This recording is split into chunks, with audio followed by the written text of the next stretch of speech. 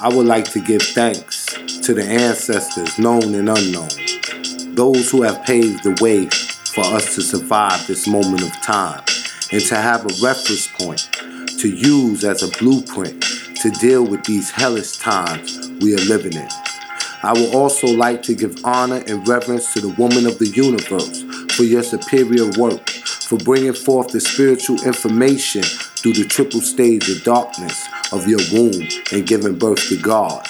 We would like to give reverence to the universe and praises to the indigenous. My name is Raheem Shabazz, and this is Necessary Blackness Podcast.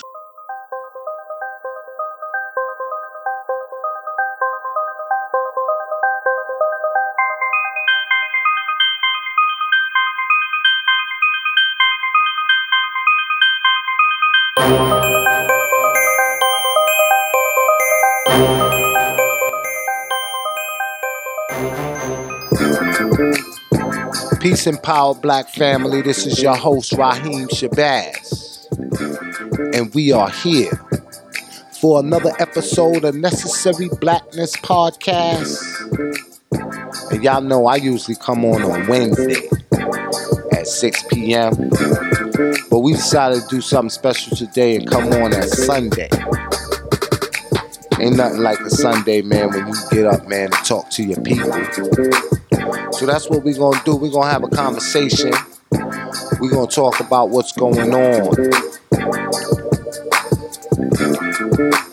Now, the first story I want to discuss is a situation that happened out in Michigan, where there was a teacher that violently grabbed a sixth grader because he didn't stand for the American flag. You know, that red, white, and blue flag with the stripes and the bars, that flag. The same flag that Colin Kaepernick will not pledge allegiance to. And we're going to talk about what happened in St. Louis with the acquittal, pardon me, of police officer Jason Stockley. We're going to talk about that, and we're going to talk about more. I will see y'all on the other side, family. We're going to take a quick commercial break, and then we'll be back. Award-winning producer Raheem Shabazz continues the Elementary Genocide documentary series with the School-to-Prison Pipeline. That film exposes the social engineering done to African-American children in the school system. And his other film, Elementary Genocide 2, The Board of Education versus the Board of Incarceration, takes an even deeper look at the history of the American school system and how it was made to justify subjugating black Americans. These films are on track to be the most discussed films in black America.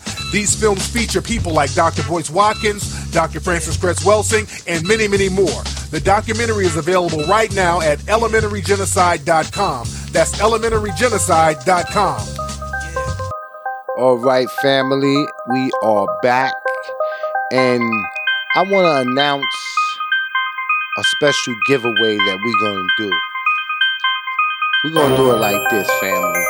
I'm going to give away the combo pack of Elementary Genocide 1, the School to Prison Pipeline, Elementary Genocide 2, the Board of Education versus the Board of Incarceration, and Elementary Genocide 3, Academic Holocaust. I'm going to give that to one of our listeners. All you have to do is go to iTunes and leave us a review and tell us what your favorite episode was.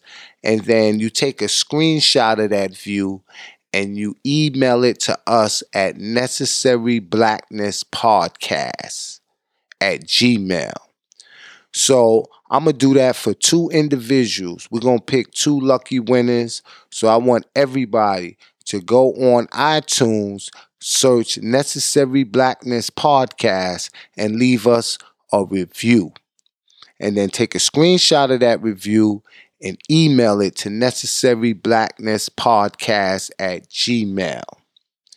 And shout out to my two lovely co-hosts. They are not joining me today. They will be with me next week. Goddess Fumi and Ashton Beyond. Shout out to those two lovely sisters. It tops our news here at 6. A teacher put on leave and under investigation for allegedly getting physical with a student who refused to stand for the Pledge of Allegiance. Student in question is a 6th grader at East Middle School in Farmington Hills. Priya Mann spoke with the boy and his father, who says they're finally getting some answers. Priya? Stone Chaney had just started his first week here at East Middle School, and now his family doesn't know if he'll be back.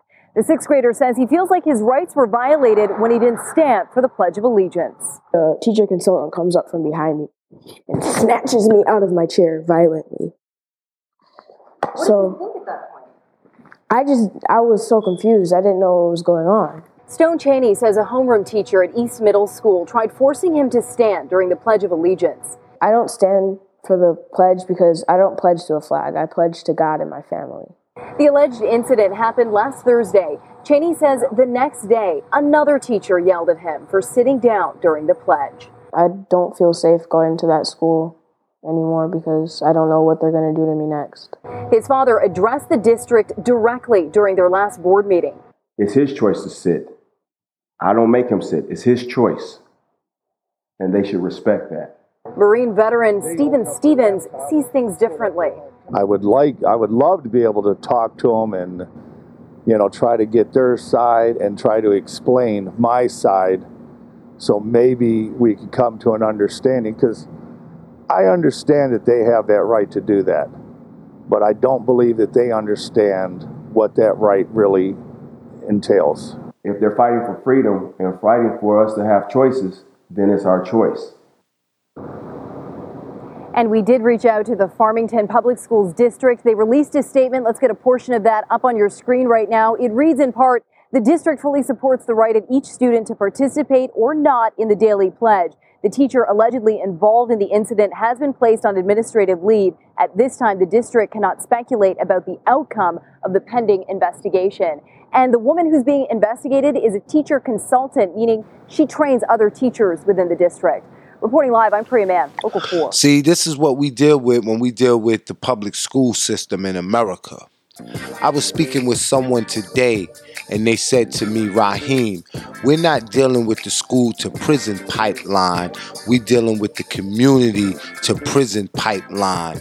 Because at some point, the community has to take control of the education of their children and stop sending them to our open enemies to educate. Now, I want to talk about the little video clip we just listened to. This young man said, I pledge to God and family. This young man is 10 years old, and he know the truth about that flag. He know about the third verse that is hardly talked about. And that third verse says, no refuge could save the hearing enslaved from the terror of the flight or the gloom of the grave.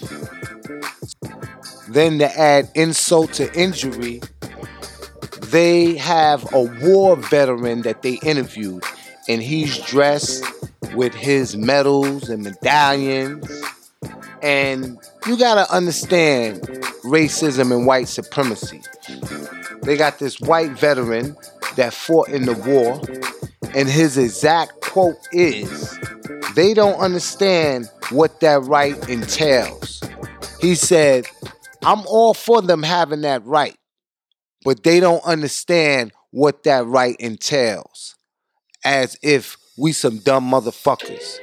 We understand what our rights are. It's America that don't recognize those rights. We understand what the rights are, and we understand what that anthem represents. But the most troubling part of this interview was where this young man that's 10 years old said that he is scared of what they're going to do next. No child should ever be scared to go to school. This is why we have to take our kids out of the public school systems and send them to African-centered school. And then we find out that the teacher consultant is the one that brutalized and assaulted this young man. And her job and responsibility is to train other teachers. So I'm going to assume that the teachers that she trained also have this same mindset. I wouldn't be wrong for assuming that. So family, we have to get our kids out of this education system. And this is the reason why I put out documentaries such as Elementary Genocide. That documentary series is more than a documentary. It's a call to action. I get individuals now that's asking me, when is part 4 coming out? There will be no part 4. If you didn't get what I was saying in part 1, part 2, or part 3, then you just ain't gonna get it. You're gonna always and forever remain a colonial subject and a low-frequency slave to the system of racism and white supremacy, because you didn't get it, because you didn't understand, because you wasn't courageous enough to stand up for the truth and take your kids out of that public school system and put them in an Afrocentric school system to homeschool them.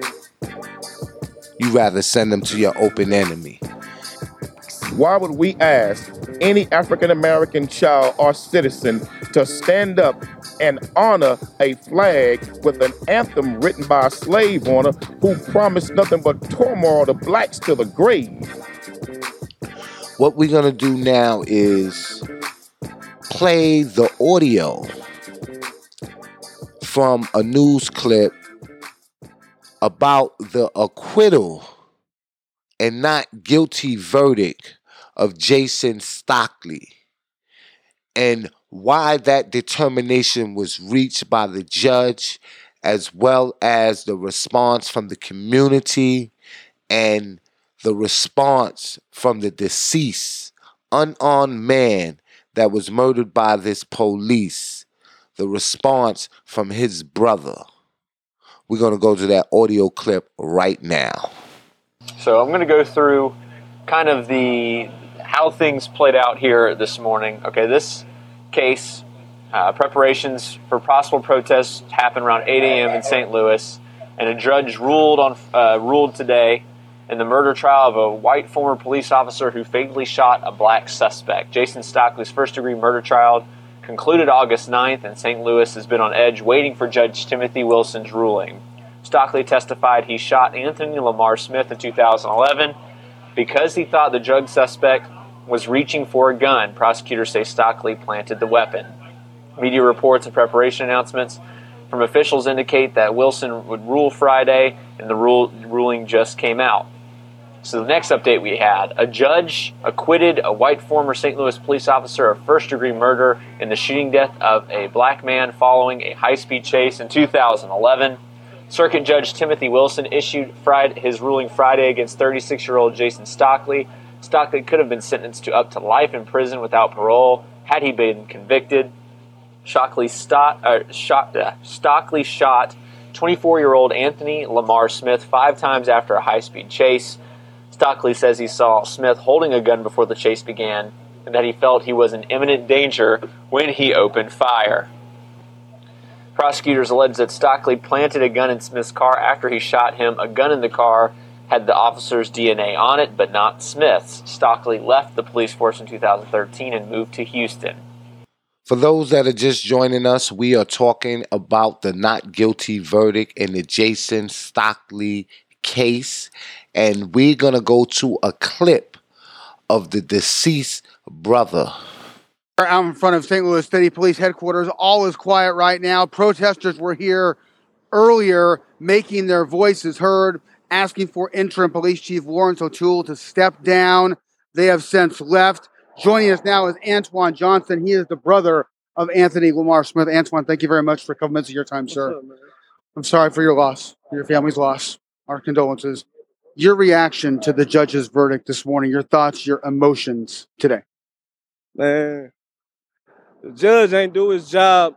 He on the way to retire, so he didn't care less about the case. The whole time the trial was going on, that man was falling asleep at his stand. So he wasn't paying attention to the case. He already had his mind made up of what he wanted to do way before the trial even started and everything. That's why the barricades and stuff up all around downtown.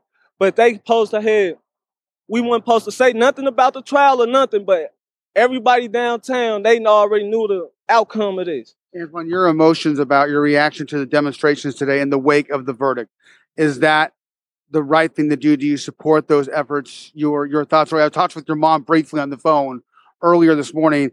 She was obviously distraught, upset, talking about still finding or trying to find justice for her son. Your thought about the demonstrations ongoing? Man, we ain't done with this case. That was state. It's federal. It's Supreme Court. We pushing it up on everything because my brother ain't just go down like that. Stockley committed a murder. He got to be withheld for his actions. All his actions that he did, he got to be held accountable for it. Him, Biaki, he can't plead the fifth next time because when it ain't over, we still go push it. If we got to go out of town and go get other lawyers or whatever, we still go push it. We need justice for Anthony Smith. So you guys intend to take this case further than just this verdict today? Yes, this case ain't over. It could be my last damn breath. I'm pushing this case. I'm pushing this case regardless. Stockley, him and his family is not finna just sit back and be happy, he got off on a free murder when he said he was gonna murder this man. This man locked me up 8 days before he killed him and was like, oh, where your brothers at? Where your brothers at? Man, come on now. Then 8 days later, you kill him. Anthony, let me ask you, the protesters today. Then Biaki, he pleading the fifth. How you pleading the fifth? You accessory to murder of man. This man right here was to go kill somebody. And if I kill somebody and he was with me, he'll be charged with it too. But he could plead the fifth and not do nothing. Anthony, let me ask you, the group today has called to shut various things down, the economies of St. Louis. Do you believe things should be shut down? What should your action be as a community in response to this decision? Man, we come together. We go shut it down. Shut it down. Ain't no money go get made. Ain't no money go get made. We all just need to come together as people and just knock these other people out the box. The judicial system, they don't care about us. The justice system, they don't care about us. We out here, these laws not made for us. They not. They made for y'all. To be honest, they made for y'all. This stuff ain't made for us, man. None of it. Y'all, we need to all come together. We need to stop buying true religions and rocks and all. All right, family, we just finished watching the video and we played the audio for you to see. And this was the audio from Jason Stockley, former police officer that killed our brother, that killed him in cold blood. So, I have my lovely co-host, Ashton Breon, here with me. So, Ashton, your thoughts, your opinion. You seen it. What's the verdict? Because according to white America, it's a not guilty verdict. Well, what was the charge? Is my question. If the verdict is not guilty, what was the charge? He's definitely guilty of murder. You know, he killed, and from what I understand, an unarmed man. But I don't like. We do this every week. We do this every week. One of ours gets murdered every week. And there's an officer that gets to go home to his family every week. So at this point, it's like, are we just mad for the sake of being mad? Or are we going to do something? Because I'm tired of talking about this shit. Like,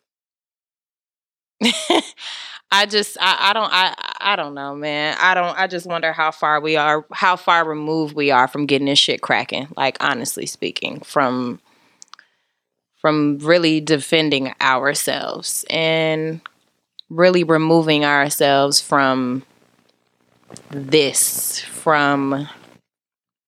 American paradigms that keep us getting murdered repeatedly, weekly, daily. the paradigms that make us feel like we have to march to be heard. Like, man. We both sat here, we both watched it. And one thing that we can agree on is that before they could always change the narrative and they always got that trick in their bag. Now it's almost like it doesn't even there's no they don't need a trick. I'm white and I say so. If we continue to see that I'm white and this is what it is, what are we doing? You know what I'm saying? Like I don't get it. Like if we see that this is what it is, then are we going to do something about it? I will tell you one thing. There is a current protest that's going on in St. Louis. And if you turn on the news, they will say that these are rioters. Those are not rioters. The natives are upset. The natives are restless. And there's going to come a time that it's not just going to be a riot. It's going to be an all-out war. We ready for war. Let's get it cracking. If we're not ready, then we need to go to Africa, South America, whatever island you feel, whatever country you feel most comfortable at, which that's a whole nother conversation, because if we were smart, we would go ahead and start investing in those places anyway and get our situations together so that we do have a place to go. But that's neither here nor there right now. So either we're going to be ready for it or we not. I mean, war is inevitable. So where do you fall into this place of, well, eventually we gonna get tired of marching. Eventually we gonna get tired of getting killed by the police. Eventually. But it's like, shit. I mean, it looked to me like we be 10 steps to eventually and 20 steps back to hands up, don't shoot. You know what I'm saying? So it's like, I don't know, man. I don't know. I'm baffled. Well, I can tell you this, right? We at that point. And as human beings, as social beings, we are born with two instincts. And that's fight or flight. Guess what? Many of us been running for 400 years. And now our back is against the wall. Can't run no more. You're going to have to fight. You're going to be forced to fight because your life is going to depend on it. And you ask a common asked question, and that is, are we ready? Most people will say, no, we're not ready. We don't manufacture guns. They own all the guns in the world. Well, guess what? During the Haitian Revolution, they didn't own no guns neither. But somehow, when the enemy was killed, their gun was retrieved. And our grandfather and our great-grandparents' generation was the Moses generation. They was looking for the promised land. So what did they get? They got the Civil Rights Bill. This is the Joshua generation. And in the Joshua generation, when you look in the Bible and you look at the parable, the elders was telling them, no, you can't go and fight. That is a giant. But that Joshua generation was fearless. And they went on and they fought and they was victorious. This is that generation. This is the most fearless generation of Black Americans. That's cool that this is the most fearless. I don't know if I necessarily agree with that, but that's cool that you say that this is the most fearless. This generation is the most fearless group of Africans. But with that, this is also the most complacent group. This is also the most comfortable group. This is also the most stagnant group. This is also the most slap me twice and I'm still going to offer you my hand in acceptance group. That fearless shit is cool, but what we doing with it? You know what? You're right. This generation is complacent, but guess what? White America is making it where you can't be comfortable no more. Those that were complacent, those that are millionaires, and those that work and live in the ivory towers, they're not even comfortable no more. They're scared. They know that in any given day, the amount of money they make, the PhDs, the MDs, or whatever letters they have before and after their name ain't going to be written on that toe tag when they get stopped and killed by these race soldiers that's out here masquerading as police. So, I just want to say, man, this is a very unfortunate situation. And those brothers and those sisters that are on the front line in St. Louis fighting for justice, y'all keep fighting. Victory is certain. And be strategic in everything that you do. And for those that want to say there's a right way to do it, let the courts handle it, the courts ain't handling it right. They still sleep. It's time to take it to the streets.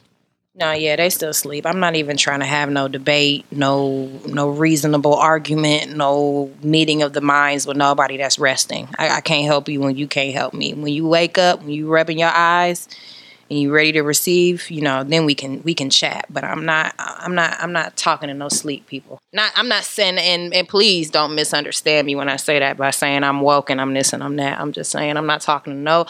I ain't having a conversation with nobody that would say something as ignorant as let the courts handle it. I'm not having a conversation with nobody that would say something as misinformed as the system will work itself out. We ain't got nothing to talk about.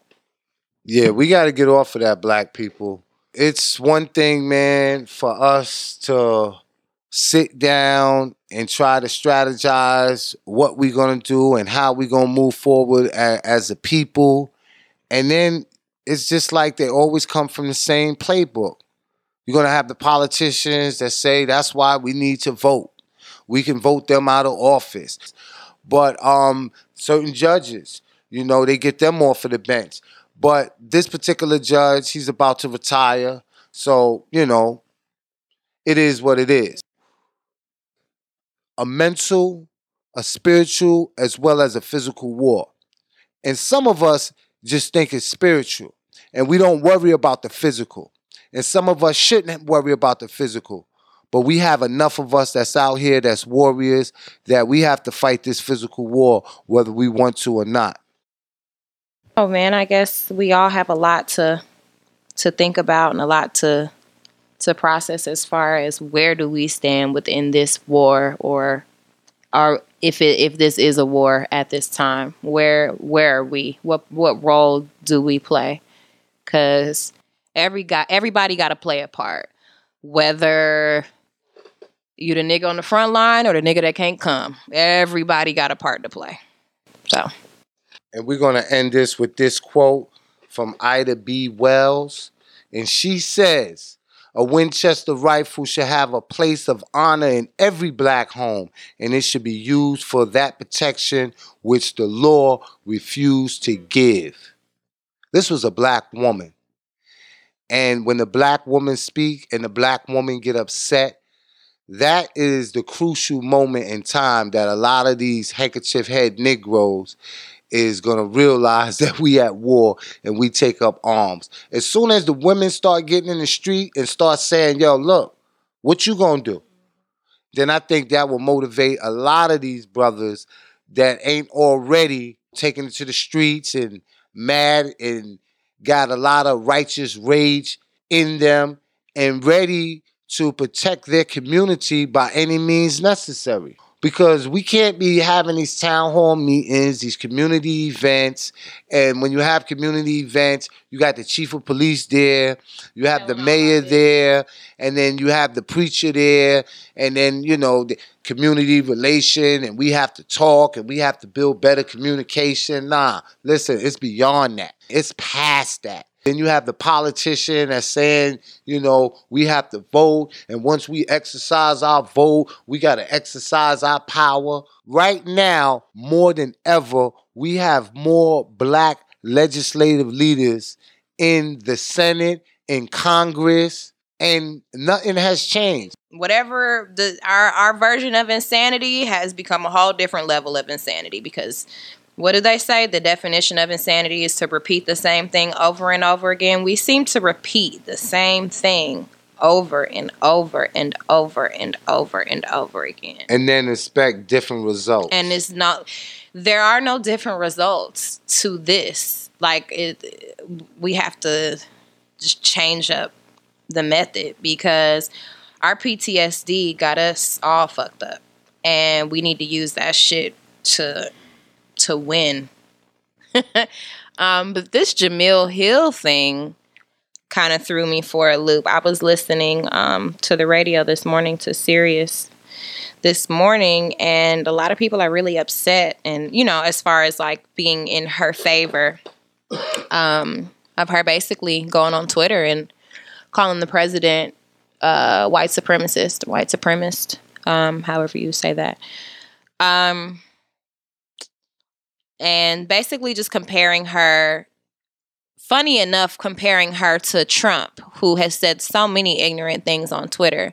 But I think what people fail to realize, and I am playing devil's advocate, but at the same time I'm not. I'm just stating a fact. Because I fuck with her. Like, I'm on her side. I totally agree with what she did, and I pray she don't apologize. Like, I pray she stand her ground. Like, fuck you and fucking apology. But the difference between Jamil Hill tweeting on her private page, if you want to call it that, and Donald Trump tweeting on his private page is he was self-employed, and Jamil Hill is employed by a public public forum, I guess, if you will. White corporate conglomerate. So I want people to, because a lot of people are saying, which she shouldn't be fired. That's ridiculous that we don't have freedom of speech anymore. But people are saying how it's no different from when Donald Trump tweeted this about Hispanics, or when he tweeted this about Obama, or . It's a huge difference in the fact that he was self-employed, so he didn't have to answer to anybody about his tweets or about the things that he said. And I'm not. Yeah, I mean, I'm just saying it is what it is. And that furthermore goes to the point of us literally having our own.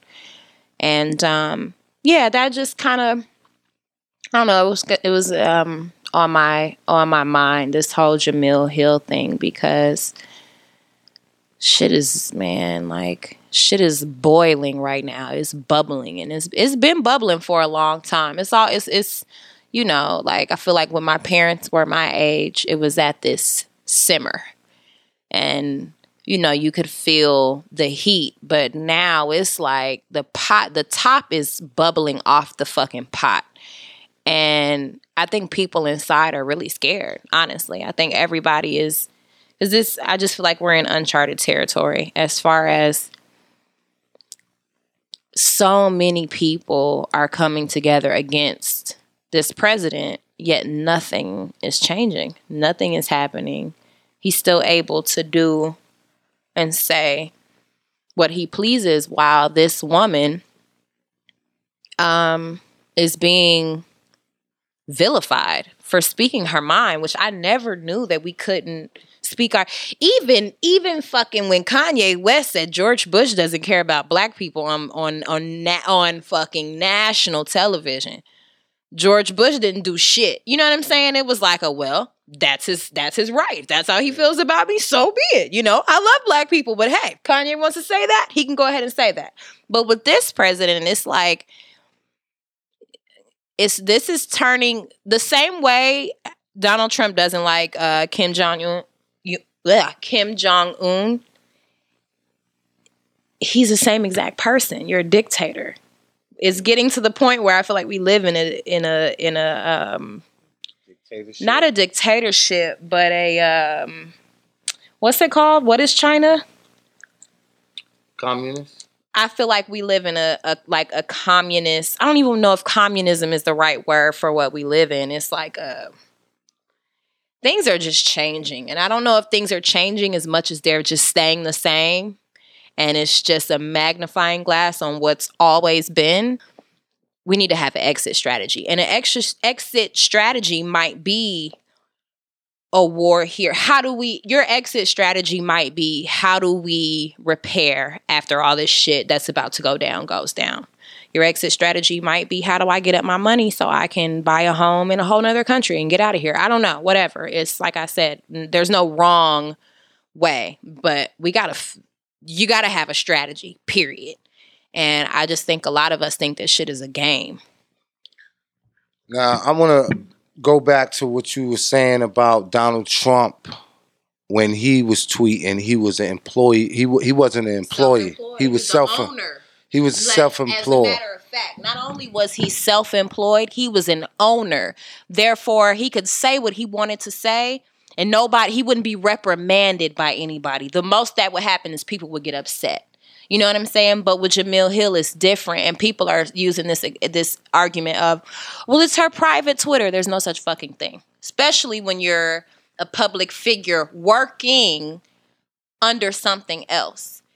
Period. I'm sorry, but that's just what it is. Like, but what people are not taking into account, and this is the same thing that happened when Donald Trump tweeted out about Colin Kaepernick, about him not being able to find a team owner that will take him and that he remains unemployed. Like, now you're messing with negotiation and with the trade union. And as a politician and as the president of the free world, you're stopping someone from being employed. That is against the law. And also, right, there's a federal law that states certain government employees, including any executive branch employees, are prohibited from influencing the employment decision or practice of a private entity or company solely on the basis of partisanship and political affiliation. So therefore, calling for the firing, the White House press secretary that condemned the tweet and said it was a fireable offense, and then people in the White House that's calling for this sister to be fired, you can't do that according to federal law. But guess what? We know they don't respect the law. We know they don't respect the law. Donald Trump, I swear, I think he goes to bed. For one thing, I don't think he likes being president, but that's a whole nother conversation. I think he goes to bed like really excited, like, I run this shit. I am the law. I'm the law. Like, I really think that's what is in his mind. But I mean, like I said, I'm just happy she didn't apologize. Like, that's my whole thing. Don't fucking apologize. Like, stand your ground. And if there was a black station I also respect her co-host who said, I'm not hosting no show without her. And I respect the two other black hosts that declined to host the show for that night because they saw that shit is wrong. But if we had a BSPN, a black sports, whatever, then she would have a home to come to automatically. Come on, sis. They don't want you. We'll fuck with you. We got money and we got a slot for you. You know what I'm saying? And that's what I mean by strategizing and getting our shit together. And you know what? It's very profound that you say that, because that brings me back to when we had the Negro Baseball League. This was the biggest baseball league in the world. There were stadiums in every major city. So not only was all the players and the owners of the Negro Leagues black, the stadium was owned by blacks, the food, the concession stand, and they was packed. But you know what happened? You had someone called Babe Ruth. Then you had what's the baseball player? Jackie Robinson. You had someone called Jackie Robinson that integrated into the Major League Baseball.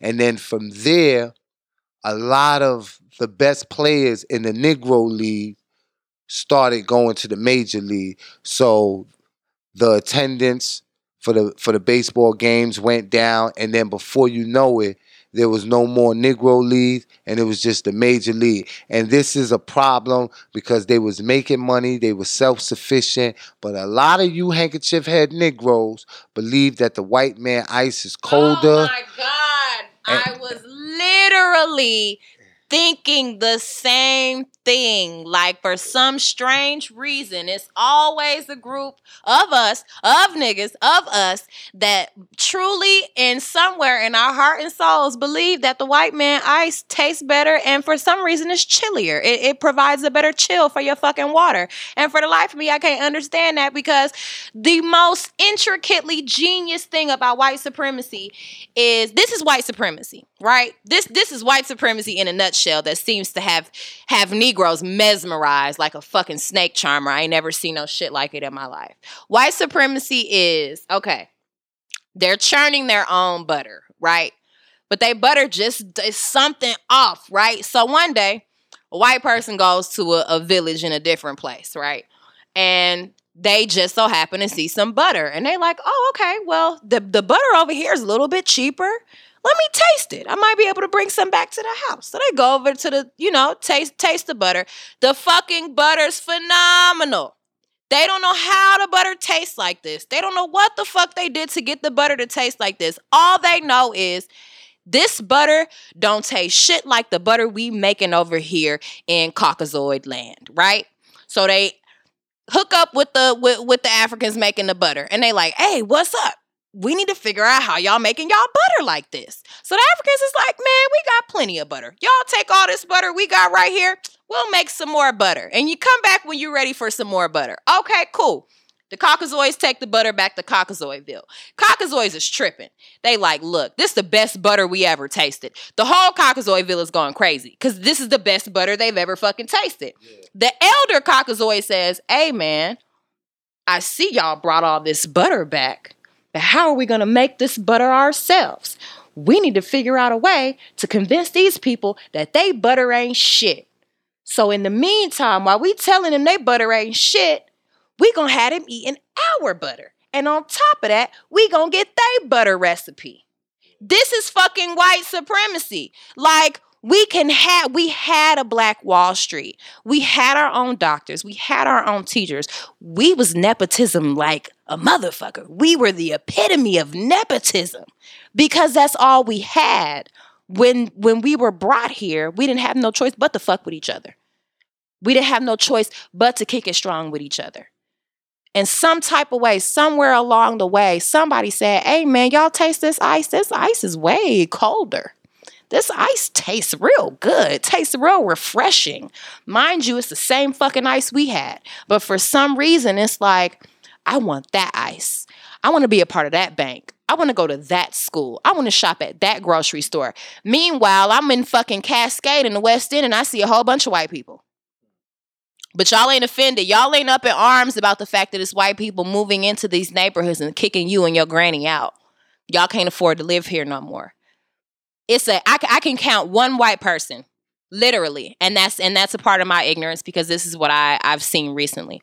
One white person I can literally count on one hand that moved into an impoverished neighborhood, in the hood, if you will, and gave back to the community because he knew exactly what gentrification was. Don't get me started. I'm going off on a tangent. Raheem. Nah, it's cool, sis. You just got to speak your mind, and that's what it's all about. But you're definitely right. If we're not dealing with racism and white supremacy, we dealing with those that believe that the white man ice is colder. If we ain't dealing with that, we dealing with gentrification. And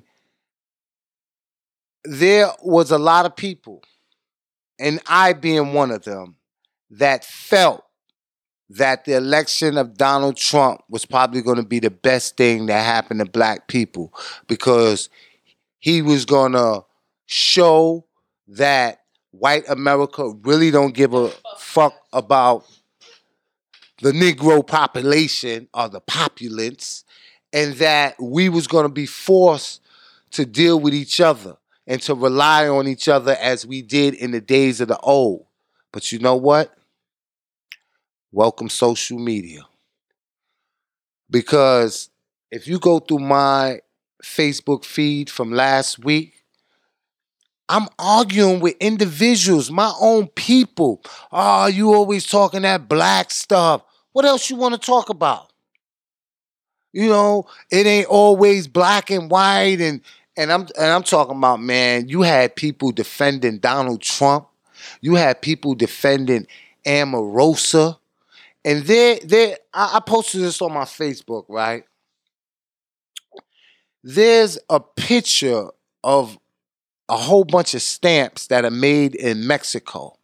And they have us depicted with big lips and big nose and looking like gorillas and wild animals. And they have a cartoon that's a favorite in Mexico where these characters come from and how they depict black people. So guess what? I posted that up there and I said, and y'all wonder why I'm not supporting DACA. And I'm not trying to offend nobody, but I'm just saying what's been proven fact. Let the chips fall where it may. It's been proven fact. This is not me just saying this. It's been studied and proven. I'm sure maybe it's changed by now. I'm sure it has with this era of, you know, every color protesting. But it's been proven that Hispanics, I don't want to sound ignorant and say Mexicans because that's not, you know, the right context, but Hispanics don't necessarily feel the need to be a part of our fight. That's been proven time and time again with different studies that it didn't directly affect them what we were going through. Now there were a few, you know, that chose to fight, march, protest, whatever with us. But for the most part, if it didn't affect them, they wasn't really tripping. You know what I'm saying? Because they was going to be straight regardless. It wasn't until America really started cracking down, like really started being on some asshole shit about immigration and about, this is before Donald Trump and his whole stupid ass wall shit. When was this? Like George Bush, or was it Clinton, that when they really started cracking down on like as far as ICE, as far as Border Patrol, was that Bush or Clinton? I can't quite remember. But it was around one of those presidencies where they wasn't fucking around. It probably was both of them. It might have been both. I vaguely remember when shit got really, really, really real. But then it wasn't just us. It wasn't just black people as a target anymore. They became a target as well. And that's when it became, you know, we need to fight with each other. We're all equal. But it's a long history of, you always had those select few whites, those select few Hispanics, those select few Latinos or whatever that would fight with us. But for the most part, it was, oh, that's y'all problem. Y'all can handle it. And let me tell y'all this, right? I don't have problems with Mexicans. I don't, Latinos. I don't have problems with them. In fact, especially when you deal with the Puerto Ricans, if you understand the history and you understand the Taino Indians, which they are descendants from, you understand that they are African in their origin. A lot of people don't know that history. Y'all do y'all research. I'm not your history teacher today. Now, this is what I will say. The only difference between a lot of us, whether you Jamaican, you Dominican, you Puerto Rican, you consider yourself, Panamanian, is a boat stop. Some of us went to the Caribbean. Some of us came to the United States. That's it. And we have to realize that we don't have to be uniformed in our opinion, but we need to be unified in our struggle. And we are not unified in our struggle. Why do I say that? Because they only look for the support of black people when it benefits them. They don't show up when Trayvon Martin got killed. They didn't show up when Tamir Rice got killed. And we have to understand that, yes, it's a grave injustice that's being done to them. But I told individuals that that's not my fight. I'm standing out of it. And I'm not encouraging other people to do it. I just said I'm not doing it. And people got mad. You know what my fight is? My fight is for today's youth. My fight is to eradicate the school to prison pipeline. Because like Frederick Douglass said, I would rather teach and train the youth than trying to repair broken old men. So that's not my fight. And in closing, this is what I'm going to tell you. When was the last time you seen a Mexican fighting for reparations for Africans? You never seen it. You're never going to see it. So don't ask me, do I support DACA? I support reparations for Africans aboard and beyond. I probably know what DACA is the way I know my math, which is not a lot. So, yeah, I'm not really familiar with DACA. I've heard of it. I know surface information, so I can't really speak on it. Not gonna speak on it. I don't think it's anything wrong with nepotism. I think the Asians have mastered nepotism, and I wish we could do the same because we used to. So I feel like if you own a liquor store and all you want to employ is white people, you go right ahead. If you're a white owner, if you own a liquor store, you're Asian and all you want to employ is Asian people, go right ahead. If you own a shoe store and you black and all you want to employ is black people, go right ahead. I mean, some people might look at that as discrimination. I don't look at it as discrimination. If I own my own shit and all I want to employ is my family, that's what the fuck I'm going to do. And can't nobody stop me. And should nobody be upset about me wanting to see my own people do better. I don't know. It always seems to be an issue when black people, it's like I said, white supremacy is genius because some type of way everybody can be racist now. I love that a white person can come up to me and call me a racist. You know what I'm saying? Because it just seems so funny to me that when everybody else does something, it's a term for that shit. It's a proper fucking... it's a term for it. It's a real life dictionary term. But when we do that shit, we're angry.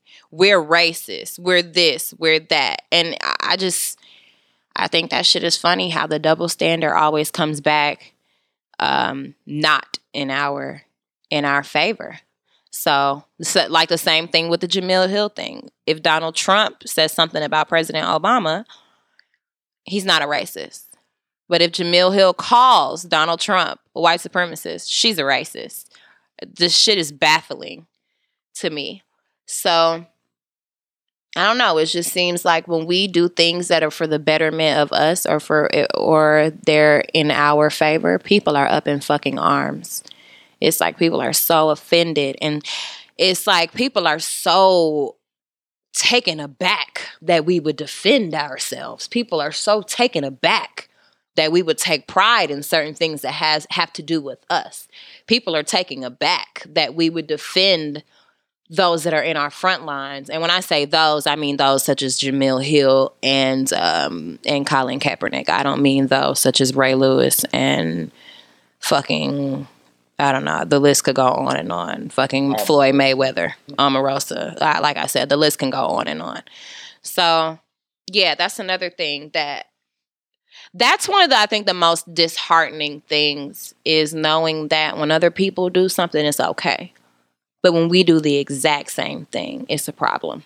Like, it's a huge issue. And the whole country has an opinion constantly about us and how we move and what we do. But we can't have an opinion about anybody else. All right, that's it for us right here at Necessary Blackness Podcast, ladies and gentlemen. Make sure you tune in each and every Wednesday at 6 p.m. This is a special edition. This is a special edition. We just felt the need to come on here and talk to the family. A lot of y'all been sending me texts, and I got about 3 emails within the last 24 hours. Where is the co-host? Because they have been missing in action. And I know I've been trying to hold it down by myself, and we need that feminine energy here.